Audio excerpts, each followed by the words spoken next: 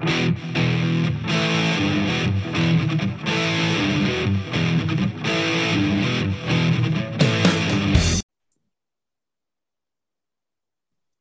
name is Dr. Nate Shannock. And my name is Merrick Egbert. This is the official podcast of the L's for Autism Foundation for Autism. We call our podcast this because it's a play on our foundation's name, and Merrick and I are both terrible golfers. But we love how golf has become such a transformative tool to helping people with autism. When I'm not on the podcast, I'm part of our growing research team.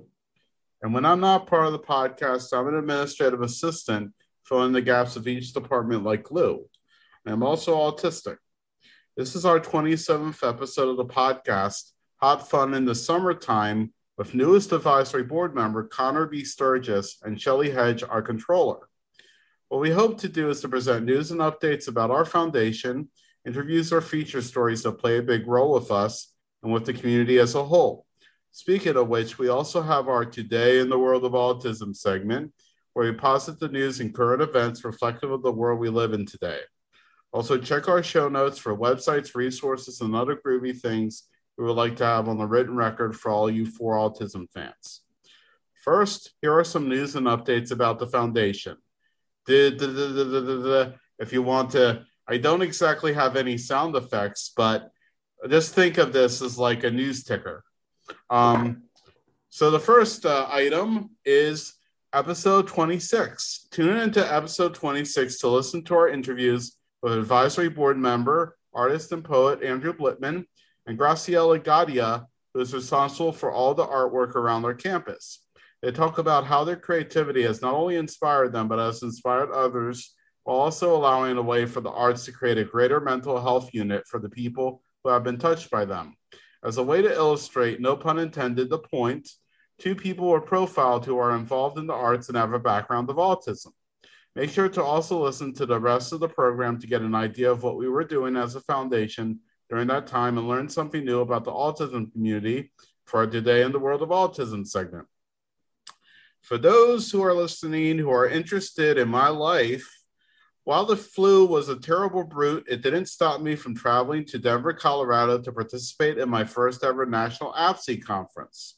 With 500 registrants, including board members from other chapters, presenters, exhibitors, and other interested attendees, it was a great way to network, meet new people, and learn about how alike everyone is in regards to the mission of gainful employment for people with disabilities. We also had some big keynote speakers for the 3 days that the conference was held. Unfortunately, there are still a few states that do not have an APSE chapter, so I couldn't meet people from literally every state. Being a member of L's for Autism and went for the importance it may offer to our employment team, the national conference was not exactly what I expected. The 3 keynote speeches didn't exactly say what it is that I was hoping for, even if they were great speeches themselves.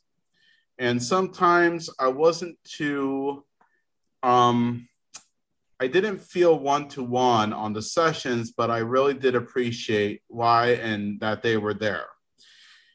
It does make one feel a little bit different when one hears about an interesting grant program that is only in Colorado and is still testing until 2024, for example. But that's not to say that going there was a bad idea, because there were some very useful takeaways, great connections, a lot of fantastic exhibitors.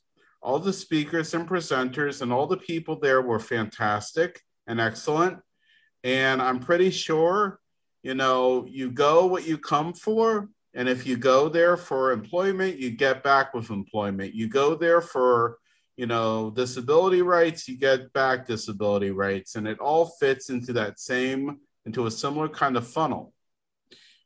And so, yes, the connections I made were invaluable, and I can imagine using my hours spent there to bolster up the team I work with, because there were the useful sessions that I sat on were very, very useful. Now, maybe for those things I had thoughts about, I could be on the planning committee as a chapter member for next time. But I'm just not certain if I would want to join the national board yet. Still, what a great experience to have. To know that so many people are interested in the idea that people with disabilities should be able to get jobs and should be able to get paid and should be able to have the same expectations as anyone else. So, a little bit related thereof, I am going to talk about Autistic Pride Day. So for those of us who are autistic, there is a special day that is celebrated on the 18th of June each year, a day before my birthday, coincidentally, and that is Autistic Pride Day. Celebrated in 2005 by Aspies for Freedom, and Aspie is a term of usage for someone with Asperger's syndrome, a form of autism, on the birthday of their youngest member and modeled after the gay pride movement. Autistic Pride Day is meant to be a celebration of the accomplishments and humanity of those with autism, as a response to those who saw autism as a disease or as a handicap to success.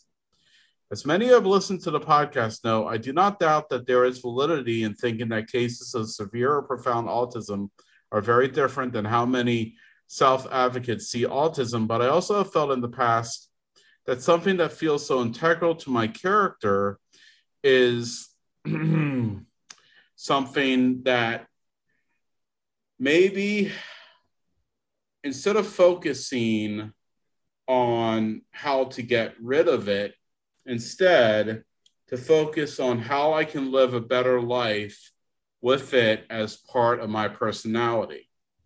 Because I will have to say, probably, if you ask enough people, part of my peculiar traits and part of my personality may stem from having had this diagnosis since I was extremely little from a diagnostic point of view.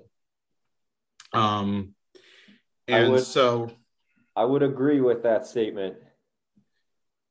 Oh, and I really do thank you, Nate, because, sometimes it can be a little bit tricky and a little bit difficult to feel like that whatever you have with you, no matter what it is, and it could be anything. It doesn't have to be autism. It could be, OCD. It could be, even dyslexia or something like that. And,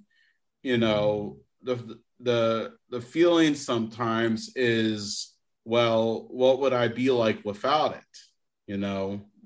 But what I think it is that you use the tools you come with in order to create a greater idea of who that person with those tools can be as a way to present yourself to the greater world. Instead of feeling like that this is hopeless, instead, you're given those tools as a way to make other people to make the world a better place in a way for people who may not have all the advantages or may not have all the what one would call typical functions that other people would attribute. I feel like I'm almost verging onto verbal gibberish here, but if anything, whether it's a period, it's not a weakness if you have it. It's a strength in a way in which you're able to share experiences with others that others may not even acknowledge or realize. And so that is my, later on in the program, we'll be talking a lot about inspiration. And hopefully that's my inspiration of the of the episode to any of you who are listening. But it's not bad to feel like you have something and that you may even take a little bit of pride in it because, you know, it may make you a better person and it may make you feel like you're doing things in a positive manner.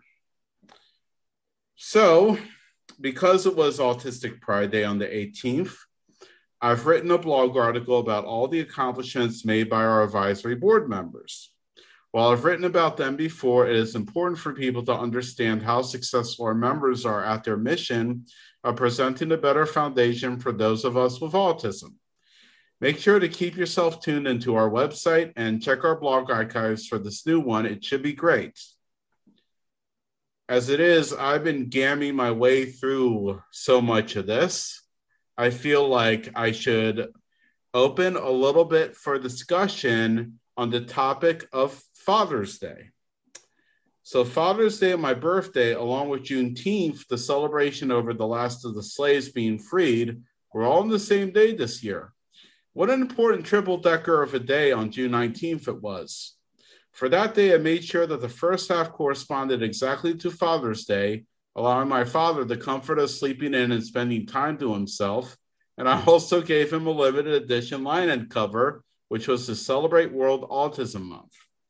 Nate, how did you celebrate Father's Day? Well, Merrick, I first want to say that your message from a couple minutes ago was very poignant, and you know it had a lot of meaning to it because you're talking about acceptance and even valuing differences that a person might have, and whether it's autism and that means thinking more outside of the box or being quirky or having a really good sense of humor, or it's something like anxiety or depression, which can oftentimes be a function of caring too much, caring excessively about the people around you. You know, those differences are noteworthy. And sometimes if you pull away one aspect of someone's personality that maybe could potentially be seen as a weakness, you might also be thereby eliminating 3 or 4 traits that people love and could really be seen as a strength. So that was well said from you. And shifting gears to Father's Day, my dad and I went fishing this Father's Day. We haven't gone in several years, and so we had a fishing outed. We had a fishing experience, and we competed to see who caught the most fish. And of course, I let him win because it was Father's Day.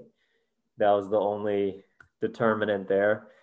And then we spent some time outside, just enjoying the great weather, had a good lunch. And as I was reading the show notes for today, preparing for the episode, I saw that you mentioned the movie Hustle on Netflix, which is really ironic because I actually watched that movie with my dad on Father's Day. So maybe we could give a little bit of a review on that in a minute. Yeah. Well, and Hustle had a father, right? You had Adam Sandler play a father to a daughter. And a lot of that movie was about how he was trying his hardest to be a great father to his daughter. But business true. Was, the line of work he was in, he couldn't really stay at home too much. So, yeah, how relevant to that movie could play to Father's Day. Yeah, I would take it a step further too and say that in many ways he became a father figure to the basketball player he was trying to help become a professional who didn't really have a present father growing up. So there's two connections there. That's actually that's perfect. Yeah. So next Father's Day, go and see Hustle. Rent watch it on Netflix. Uh by then it would probably already have won an Oscar for something. So, anyways, going straight to my birthday because, like I said, June 19th was quite a day. Um, okay, so this past June 19th, I turned 36 years old. Um, I kind of saw the National Conference as a welcoming embrace of my birthday, especially since E3, the Electronic Entertainment Expo, was canceled this year. And yes, I know I'm a geek, I'm a nerd, I'm self professed, and I'm proud of it. Okay. Uh, on Saturday of that weekend, I was able to have a long lunch to celebrate. I planned it a day prior due to the possible absence of special guests due to Father's Day, and it was a lot of fun. For Sunday, I was able to sleep in. I went to see The Phantom of the Open in theaters with my parents, which was a very good film, although my father had some differing opinions about it. I I don't wish to blow up his spot here, but he really did. I had dinner with them at Aglio Olio in Boynton Beach, Florida, south of where I live, and I ended up watching one of the new Netflix features, Hustle, to end the day. And I did believe that it was quite a good movie. I almost feel like opening a section of this podcast for Merrick's reviews, but nonetheless, I will just say that the protagonists of Uncut Gems and Hustle, both played by Adam Sandler, would be interesting to see their paths cross. I can only imagine you had Jack and Jill, and you had what were those movies that came out before? You had Eight Crazy Nights, Jack and Jill, and all of a sudden, here's Adam Sandler doing Uncut Gems and Hustle. And it's like, okay, so I guess he's becoming a really serious actor now. Yeah, that's right. He's taken a 360 and I have to say I'm enjoying it. I think he does a very good job in these serious movies. Yeah, I do know that there was some talk about maybe nominating him for an Oscar for Uncut Gems, but we'll see what happens with this one. All Yeah. right, so going back to our home base of the L's Center of Excellence in lovely Jupiter, Florida. Starting Tuesday, July 5th, we will have our next annual summer camp program, also called our Moving and Grooving Summer Camp, where for individuals aged 6 to 21 years of age, fun-filled days are late. Activities on our beautiful Center of Excellence campus will include golf, tennis, yoga, art, fitness, exercises, dance, and more. From 8:30 a.m. to 2:30 p.m., campers will participate in these activities while building social, communication, motor, and regulatory skills with staffers, well versed in recreation, speech and language, behavior analysis, special education, music therapy, and sports and fitness. Our summer camp is so popular that I didn't even need to promote it since we've got so many people asking to come. Please be sure to contact Greg Connors, our rec coordinator, to fit your family in for either this time or the next go around. And as always, it is time to go over Today in the World of Autism. And it starts with my co-host, Dr. Nate Chinock, and his fantastic research-oriented stories. Okay, we've got some good stories on our plate for you today, folks, especially considering this is the belated birthday episode for Merrick. We're going to make these stories very exciting today. So I'd like to first speak about an investigation in the UK on the effects of a 90-minute per week drumming therapy program for adolescents with ASD. The outcomes of the study were hyperactivity, inattention, and brain connectivity. This study was conducted by a team of researchers from the universities of Chichester, King's College in London, Hart Perry, and Essex that were working together under a collective group called the Clem Burke Drumming Project. Merrick, trivia question. Who is this group named after? Well, I am very, very interested in wondering how much of an involvement Mr. Clem Burke himself has in the drumming project, because he is very well known within the musical community. At least to me, he is. He was the original drummer, I believe, for Blondie. And he also drummed for the Talking Heads. And he's just, he's a drummer. If you need a drumming for anything, or you need to fill in something, I guess you call Clem Burke, because he's been very active on the drumming scene. Well, thank you. Did I get the lightning round? Ding ding ding ding ding ding ding. Merrick, you won $1 million. And then you'll ask me about something and I'll have no idea, and then I'll lose the $1 million. Congratulations, sir. Come on down. You're about to hear the rest of the story. Yeah. All right. Yeah, that is a good question about Clem Burke's involvement in the project. And I have to say, what a legendary name that is, too. That just speaks, a future in drumming to me.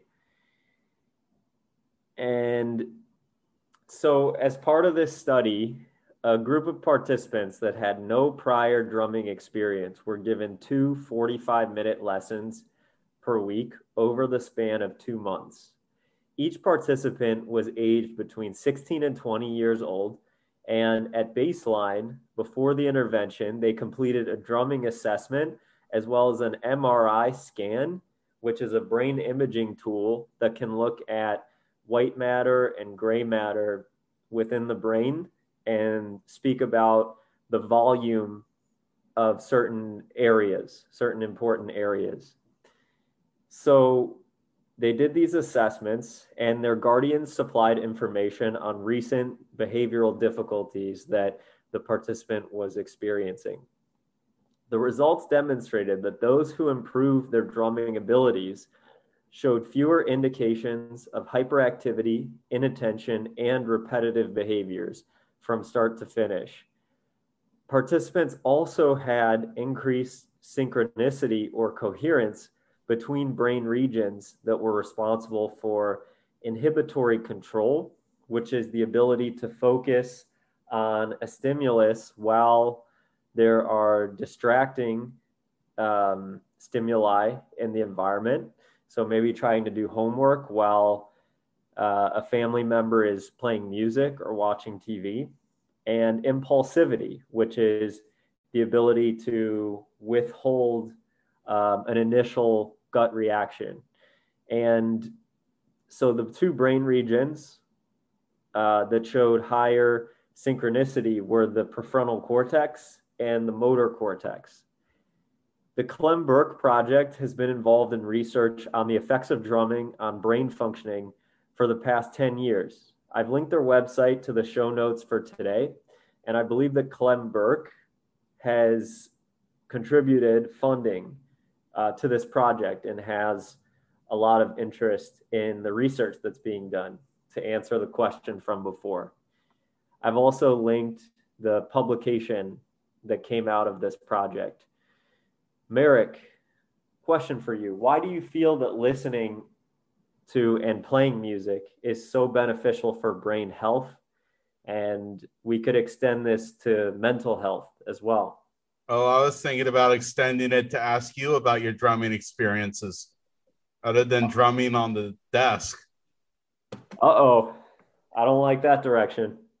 But yeah, so actually it's interesting that you mentioned this, because I'm thinking to myself, not just that it's not just therapy or treatment for those with autism, but possibly also for those with ADHD. And it is interesting because drumming involves a lot of repetition, but it also involves repetition in such a sequential order and in such a synchronistic order between all the different drums that you have in a kit that basically I can understand how it can create a greater line of focus by having you do these commands, while also the fact that drumming itself, drums, even with the certain drumsticks that are meant to reduce volume,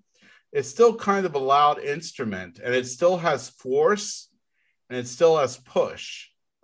So that basically is a way of going, if you ever lose focus, you just hear like a big bass drum being hit inside your head, and all of a sudden your focus is back. So there may be some kind of a mentalistic thing with all of this.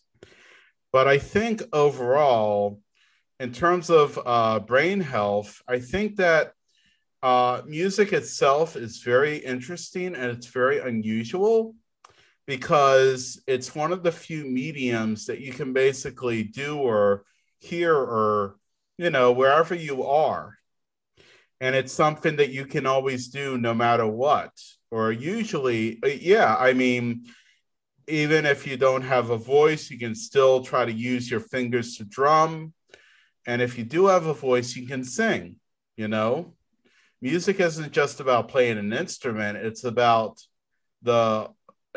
where your soul is and where you yourself happen to be. So, if you're, if you're in a car or if you're at home, even if you're, doing something that's very, very focused or something that maybe makes you not have time for that much of anything else, music can still play a role. It's not like a movie where you have to concentrate on everything. It's not like a video game where you have to use your controller to move people. And it's not like a book where you have to read everything or else the book would be useless. Music itself is all about rhythm. It's about melody. It's about tone. Even if you have disabilities of sorts, you can still feel connection to it.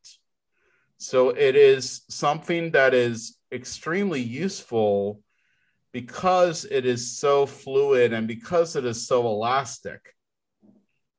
And also because you can listen to it and it doesn't even have to say a thing and still be good. It doesn't have to feel like it's judging you. It doesn't have to feel like it's making any assumptions about your character or the like. You listen to an instrumental, by one of the major guitarists, and it's just basically a guitar instrumental. Maybe you have drums and everything, but there are no lyrics. And so, you just listen to it and it feels soothing. No matter what you watch, no matter what you read, no matter what you play, there is always a narrative there. But in music, there are points and moments in which if there is a narrative, you really have to find it. Yeah. One example I would probably give is, trying to think of a really, really good, one of my, okay. So take away, I love the song Light My Fire by The Doors. Great song. But take away, the parts where Jim Morrison sings, and you've got this 3 or 4 minute fantastic instrumental section of the album version, not the single version because they eliminate most of it. But you just listen to that isolated, and it's this great instrumental section, but you don't really feel like it's saying anything or it's telling you anything. You don't hear it, and it's basically saying to you, oh, you have to feel this way, you have to feel that way. Instead, it just asks you Do you want to groove? Do you want to be a part of this? Do you want to be a part of this amazing story that these instruments are creating, these man-made instruments are creating, and somehow these are so powerful that it feels like you're listening to something from any universe out there. And I think that that is a very underrated concept and a very underrated part of what music is all about. You don't even Absolutely. have to have lyrics. You don't even have to have a voice. You just need to have a sense of somewhere and a sense of and a sensation of something. And that's all you really need. That's really well said, Merrick. And music has endless possibilities, right? It's one of the only means of communication that I really feel that there's something for everybody in music. Yeah, If it's you have, universal, basically. You basically, language doesn't really matter. If you right, have, if you do not know that much of your language, you do not know much of anyone's language, language doesn't matter because music is universal. absolutely. And from a purely a brain health perspective, when there's been research done on how our brains activate while we're listening to music, and music sets the brain into more of an alpha wave state of firing. And this is associated not only with feelings of positive mood, but also it correlates with being in a flow state. So sort of when a person is feeling in their element, and the alpha state also has important implications for creativity and allowing the brain to rest and recover from a difficult day. And I feel that that is why a lot of people use music as a modality for relaxing and as a therapy after a long day. And the one other point I'll make is that listening to music also activates our temporal lobes in our brain, which is not only critical for auditory functioning, but also for memory. And there's a lot of interesting research being done right now on the potential of music therapy for helping to stimulate the temporal lobe and assist individuals with cognitive decline or Alzheimer's in boosting the functioning of that area. And then promise the last one was the last point, but the last point here, what you said, Merrick, about playing drums and playing drums specifically and how that could help with attention, was so on point, I thought. And there are a lot of corresponding attentional issues between ASD and ADHD. And if anyone's familiar with the game, there's a memory game where you have to click on boxes that light up in a certain sequence. And to some extent, playing drums, it would tap into working memory ability like that game would.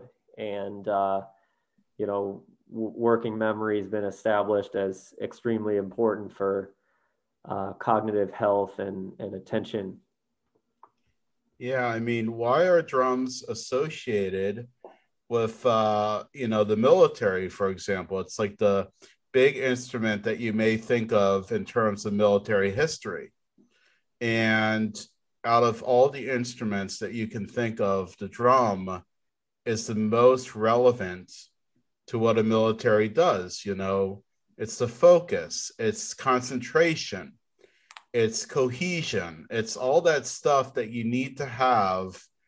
I was about to say drums, no pun intended, but it's everything you need to have in a soldier.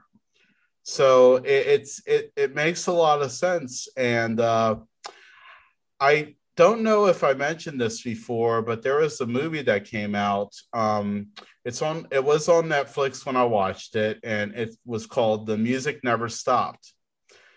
And I think I talked about this with you before. I'm not sure if I have. If I have, I don't want to repeat it again, but have I ever mentioned that movie to you before?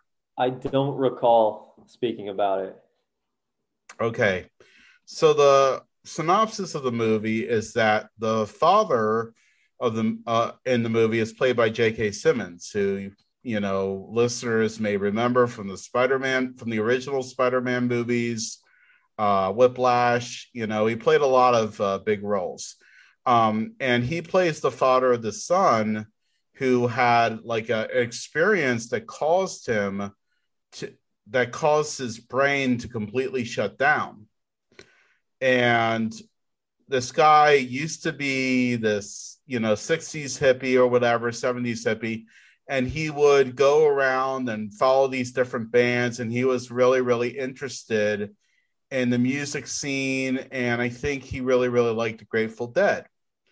So what happened was that this therapist actually played some music to him and played the Grateful Dead, and it instantly revived this person to a point in which one of the big moments in the movie was that since it takes place in the 80s, when the Grateful Dead had like their sole top 10 hit with Touch of Grey, he went with his father to see this concert, but it was all about how music can stimulate the mind in ways that very few other things can.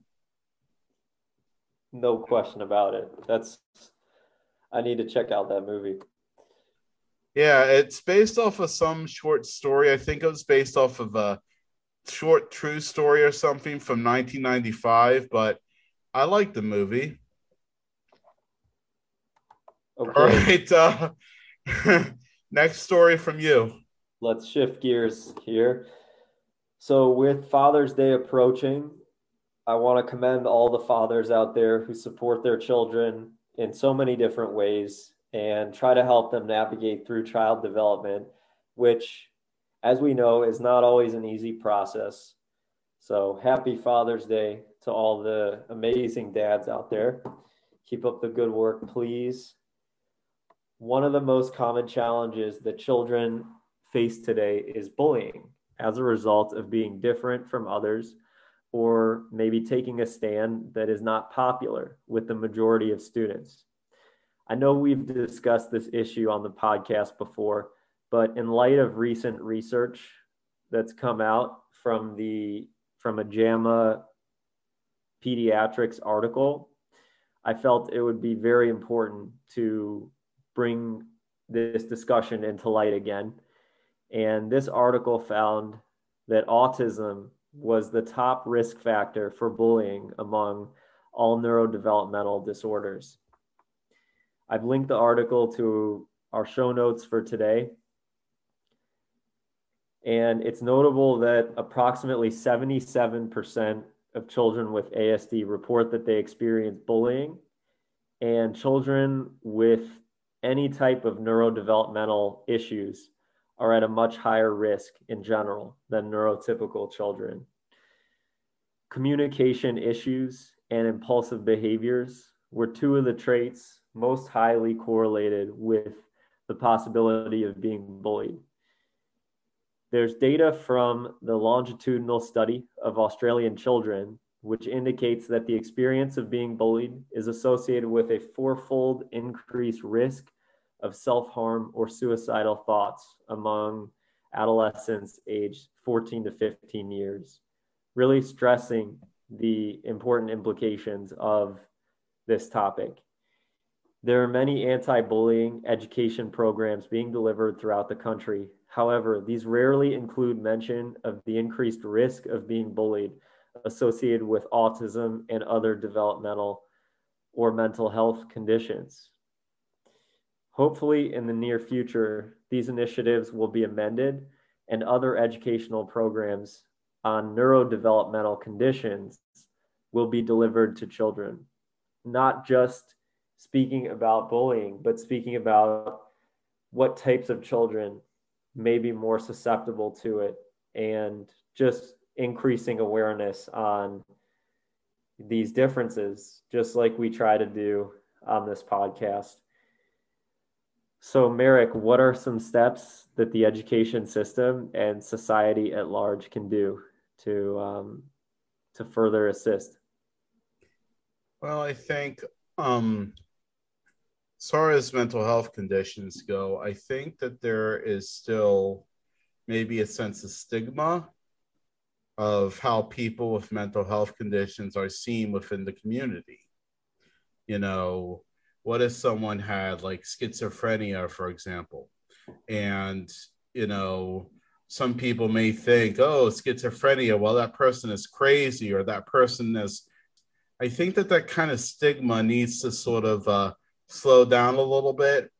And I think that we have to refocus and also ask the same kinds of questions about how people generally see in society people with autism and other developmental conditions too. You know, I guess, what misconceptions, what biases, and what, uh, you know, negligent thoughts and ignorant thoughts do we have as a society towards those with autism and other developmental conditions? Another thing that comes to my mind is that,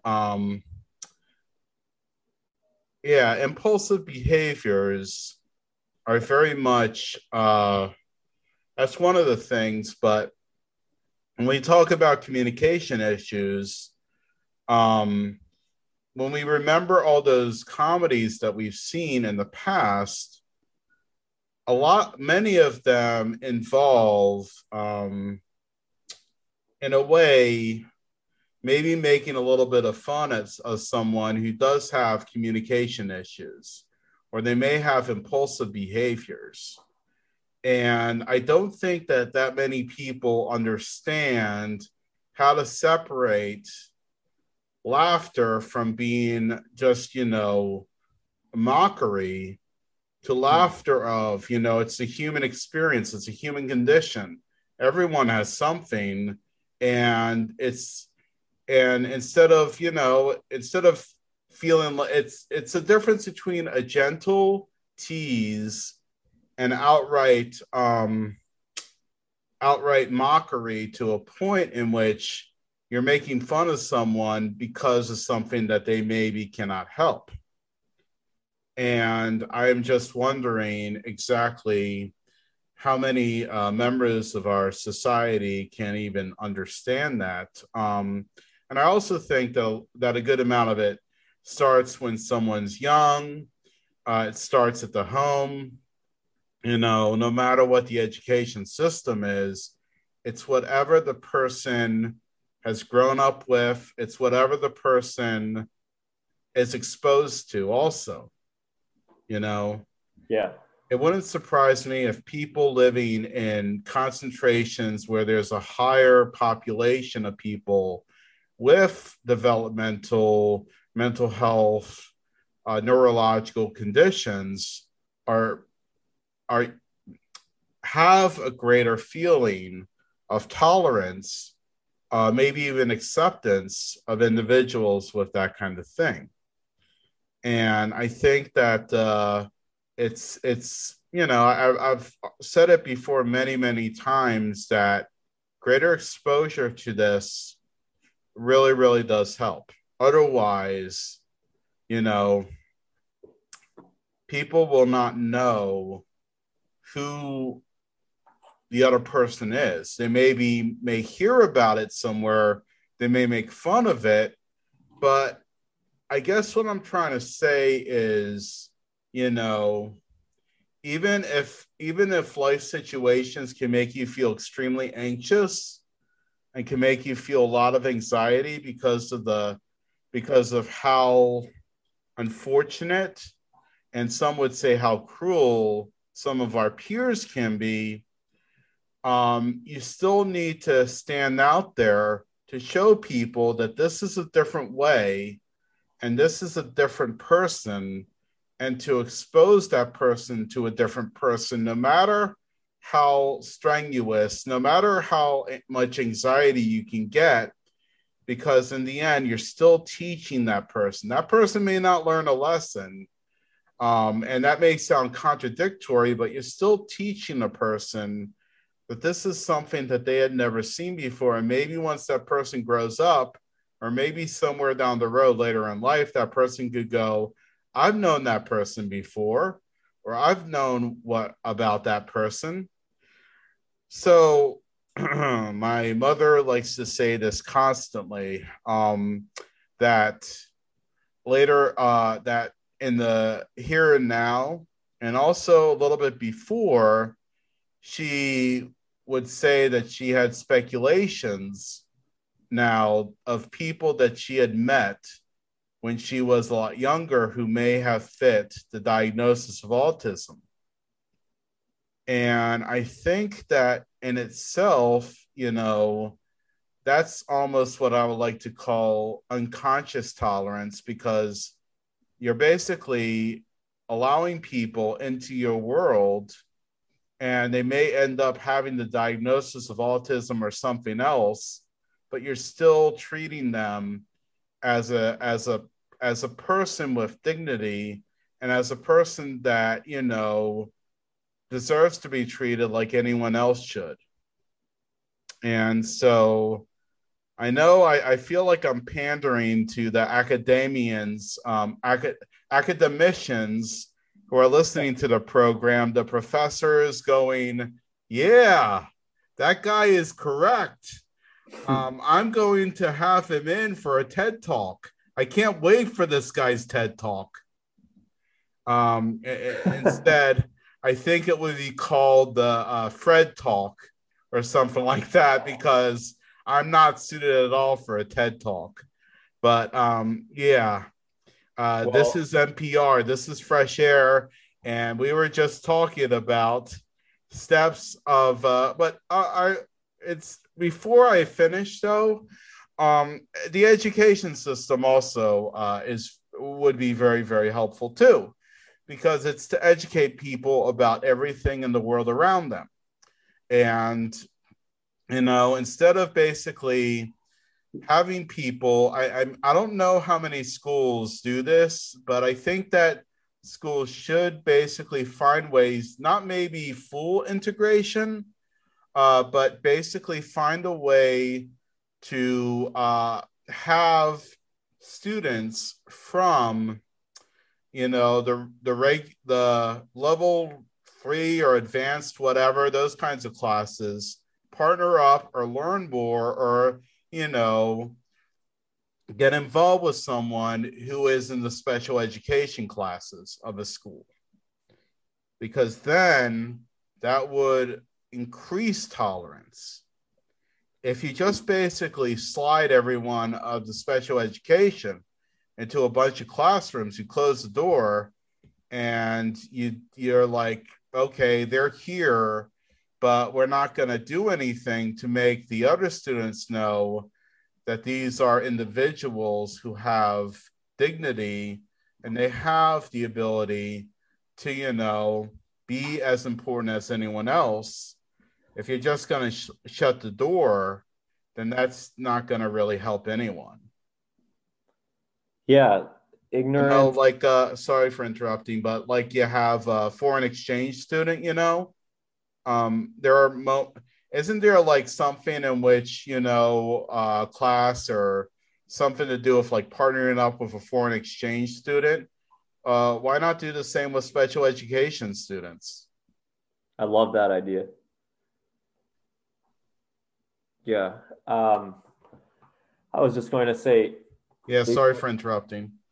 No, all good. Ignorance is, I feel that bullying, of course there are those bullies who, may have some antisocial type traits, and those do exist, but there are other bullies who are just ignorant to the differences that other people have. And that's where education could revert that for a lot of children. And exactly like Merrick's saying, having programs where a student can be paired with, a friend or a fellow classmate that has a neurodevelopmental condition, so they can learn more about each other.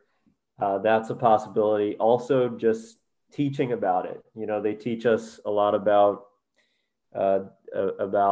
abstaining from drugs in school. They teach us about health and exercise. So why not teach a little bit about neurodevelopment? And what this would do, in my eyes, is create a situation where, now that more and more kids have knowledge of these conditions, and the other classmates maybe acting differently is not something that they have control over at that very given moment. With that knowledge, you might have more children standing up to the bullies and saying, hey, we're not going to tolerate that kind of mistreatment, as opposed to just being bystanders while that's taking place. And if you can shift more and more of those minds, all of a sudden you're swinging the pendulum in the other direction towards, children welcoming people with these differences versus just tolerating bullying that's taking place. I sort of do agree with you, but unfortunately, when it comes to like PSAs and classroom PSAs, that kind of thing, or what I mean, school PSAs, where you get her into the auditorium, some of the students would actually pay attention and acknowledge what it is that's going on. But for many students, they just look at it as a joke. So, how do you divert away from looking at things like that as a joke?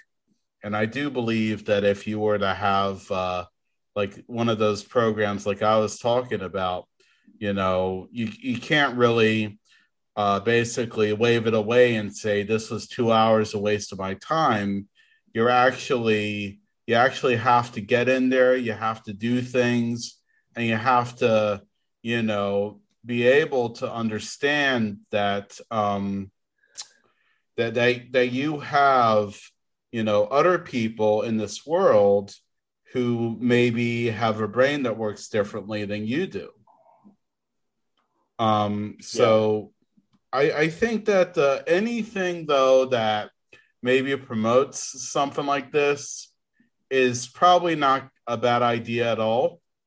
But I remember one of the school PSAs, and I was sitting in there, and I saw a bunch of people just laughing their heads off and acting mocking and doing crazy stuff. And I'm just thinking to myself, well, how effective is this really? But I think, though, that something about neurodevelopmental stuff is something that people will not expect. So they can't just wave it off and go, oh, sorry, drugs are bad. Okay, fine. But if it's neurodevelopmental, they'll be like, I don't even know what to say to mock this with. So maybe it's the aspect of surprise that can help something like that happen. Yeah, that's well said. I will hand over the torch to you now. Yeah, as I gibber quite a lot for this one, because I had a concept for my stories. For the next two articles, I would like to approach Father's Day, as it has been a very special day for me. I was born on Father's Day, and I feel like the person in the family who is closest to me personality-wise is my father. I've even thought that out of everyone I know, if we were to do a genetic map of my autism, he would be a perfect starting point. Perhaps if I had kids, they would probably be autistic too. So I've decided to share two valuable articles from Autism Speaks, which briefly but effectively talks about parenting as a father with an autistic child and about parenting as an autistic father. There are resources out there that can help for those of our listeners who may need help in any of these areas. On our advisory board, we do have a father with autism. Make sure to tune in again to our interview with Ron Sanderson, episode number 23. And while he talks about his marriage and his background, he also talks about his daughter. Yes, if you are autistic, you can get married, have kids, and have a fulfilling and capable lifestyle in life. Don't let anyone dissuade you from that. I've also known many individuals who are fathers to children with autism, and they are great champions for their children. Even with my ideas about my father, it wasn't easy for him taking care of me as I was growing up, but we somehow came out of it stronger. Do not let the hard times get you down, fathers of children with autism. Rather, the fact that you are doing your best, even if it may be difficult, should give each of you the best rewards. So here's my first story. I would like to highlight this article first that comes with 5 pointers on taking care of a child with autism from a father who is raising one. The article is called 5 Things I Want to Share with My Fellow Autism Dads from 2018, and the author, Matthew Oakes, co-writes a blog with his wife, Courtney, at 808 The Adventures. Mr. Oakes has had a very rough journey trying to have kids, details in the article, but ended up fathering a child with verbal apraxia, which affects verbal communication and autism, and a second kid. This article is meant to relieve the pressure coming from parenting, especially parenting an individual with autism. This points to other fathers of autistic children, especially new fathers, rely on concentrating on the importance of being a father of an autistic child. To refocus the stress and frustration of the day-to-day struggles into nurturing care and love for your child. A strong recommendation to not parent alone, but as a team, and to become a representative of the parenting autism story. Perhaps to become a champion of your child with autism too. As mentioned prior, I've never been a parent, and so the points made in the article may not be completely accurate, but reading the article, I think that the points made in it are important. Instead of letting these experiences of parenting reveal your weaknesses, turn them into strengths to talk about with the rest of the community. If you want to learn more about the Oakes family, in 2014, to the participant YouTube channel came the Fatherhood Project, which is about being a good dad, and they did a video on them. So Nate, you must have had a lot of exposure to fathers of autistic children. Any words of encouragement for them? Yeah, during my time conducting research in person and coaching tennis at the Els for Autism Foundation, I got to meet some incredible fathers who were just very involved in their child's lives. And I would say the best sort of behavior that I observed from these parents was, from these fathers, was trying to facilitate opportunities for play and socialization with their child. And that's not to say that that's anything different from what a father of a typical neurotypical child would do, right? Fathers, from an evolutionary developmental perspective, are the primary caregivers when it comes to play opportunities and interacting with the world around them. And so I got to see, dads creating these games of throwing a bouncy ball back and forth, or, even a dad coming onto the tennis court and trying to rally back and forth with their child. And it was just this type of engagement and providing opportunities for social play that I thought was incredibly cool to see. And, I just want to tell all the dads out there that no matter what condition your child might be dealing with, chances are they're still hungry for these types of social and play opportunities, and you're in a very good position to provide that to them. And I know that I'm not you, but I would also say that, also they're definitely in need of love. Yes. And it's up. it's up to you to help provide a loving spirit so that, that the children will know what love is. So, Yes. yeah, I really, really felt like your answer was quite well done. Well, thank you. Quite good. All right. So, my second story. All right. While there are probably a lot of resources on being a father to a child with autism, and I've heard a lot of beautiful stories, the perspective of a new father with autism is not as common to hear about. In fact, the father in this article mentioned that resources for someone like him were virtually non existent. I think that the history of autism for a number of decades is either that individuals with autism cannot be fathers, or the use of forced sterilization to prevent men with autism from becoming fathers. And now that autism has become such a fleshed out diagnosis to encompass 75 million people worldwide, according to the 2021 CDC, perhaps this lack of resources should not exist anymore. Yet I feel like the good thing is that a cursory web search yields many results of people and medical experts speaking about either being a father with autism, knowing a father with autism, or providing a perspective on fathering with autism. Which brings me back to our second article for Father's Day, because people do need to learn about what it is like to have autism and also to be a father, especially since I'm a strong believer that autism is in the genetics. It wouldn't surprise me if anybody who has autism or knows someone who does can trace traits of the condition in the family tree. Famous self-advocate John Elder Robison has a kid on the spectrum, and so does John Miller, who is a very well-known speaker about the subject.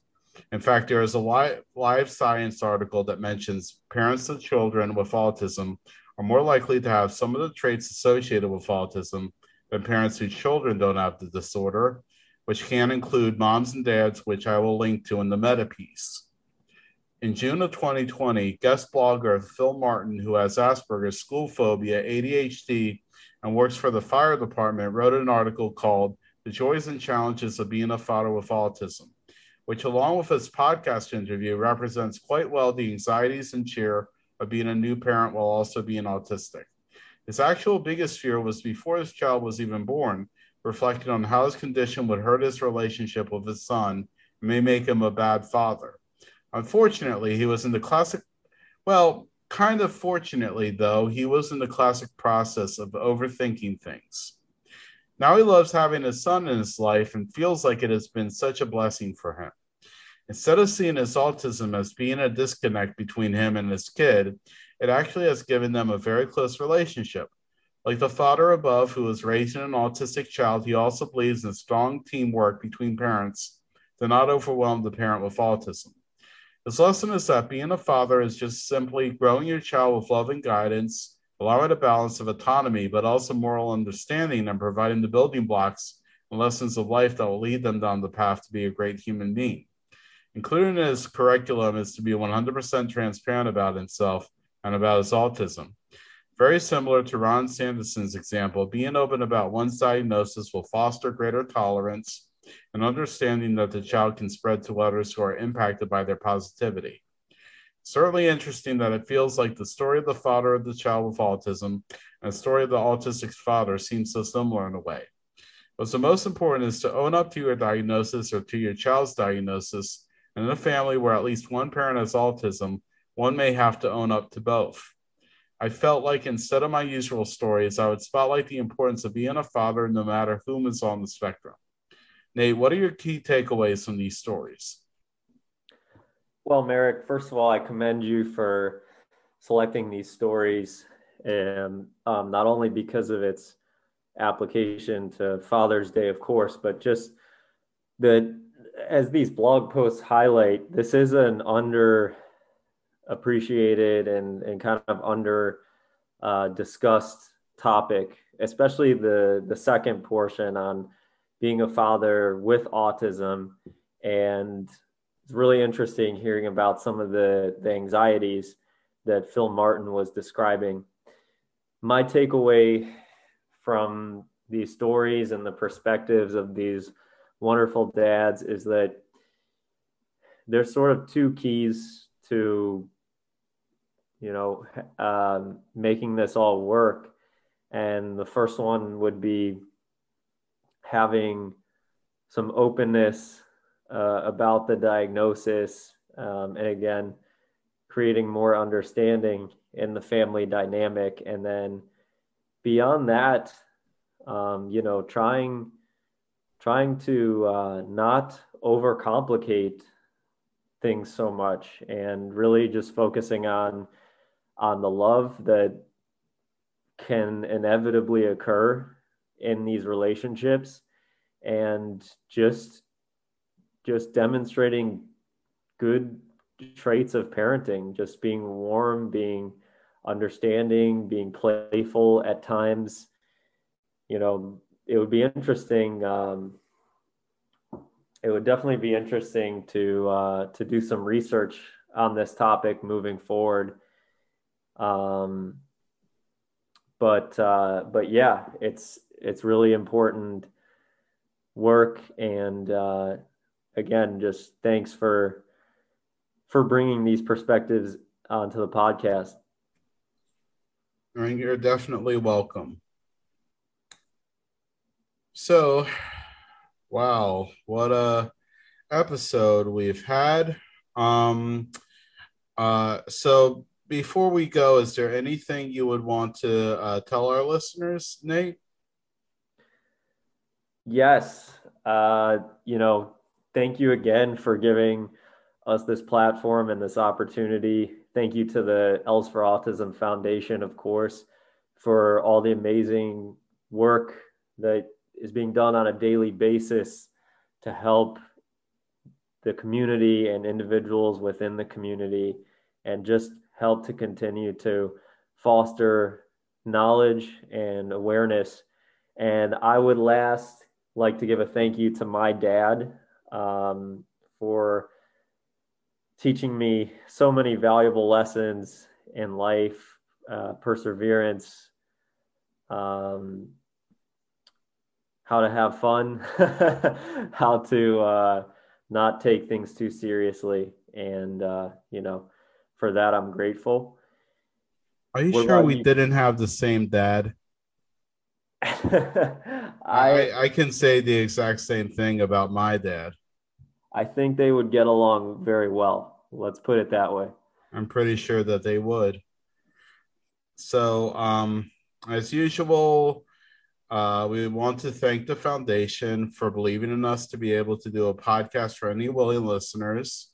We'll be seeing you again in July with some more coverage on us on the autistic community in general. So, as usual, here is our last little hurrah before the end of the show.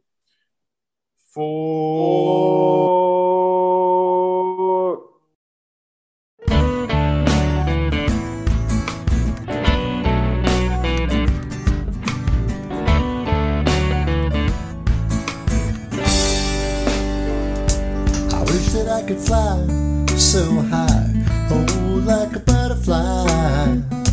I fly into the air so high, oh, like a butterfly. A moth is a butterfly without any colors, but what's beautiful is what's inside.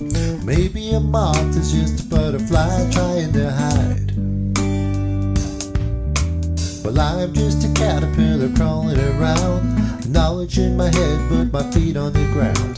Soon I'll be like an angel in the sky, like a butterfly. I wish that I could fly so high, oh, like a butterfly. I fly into the air so high, oh, like a butterfly. Like a bird, I was meant to soar. I will fly through the sunlight, and even when it pours, you can't stop me when I get a hold of the wind. In the future, your eyes will light up to think that I was once a poor cat and pup. We'll grow up and take to the sky like a flock of butterflies. I wish I could fly so high, oh, like a butterfly.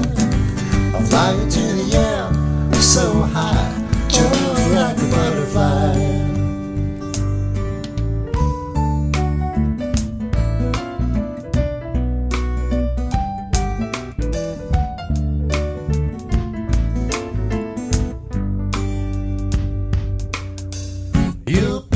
surprised at just what I can do. If you nurture me and you see me through, in due time I'll shed and I'll become new. I'll see things from a higher point of view. We'll fly together, me and you.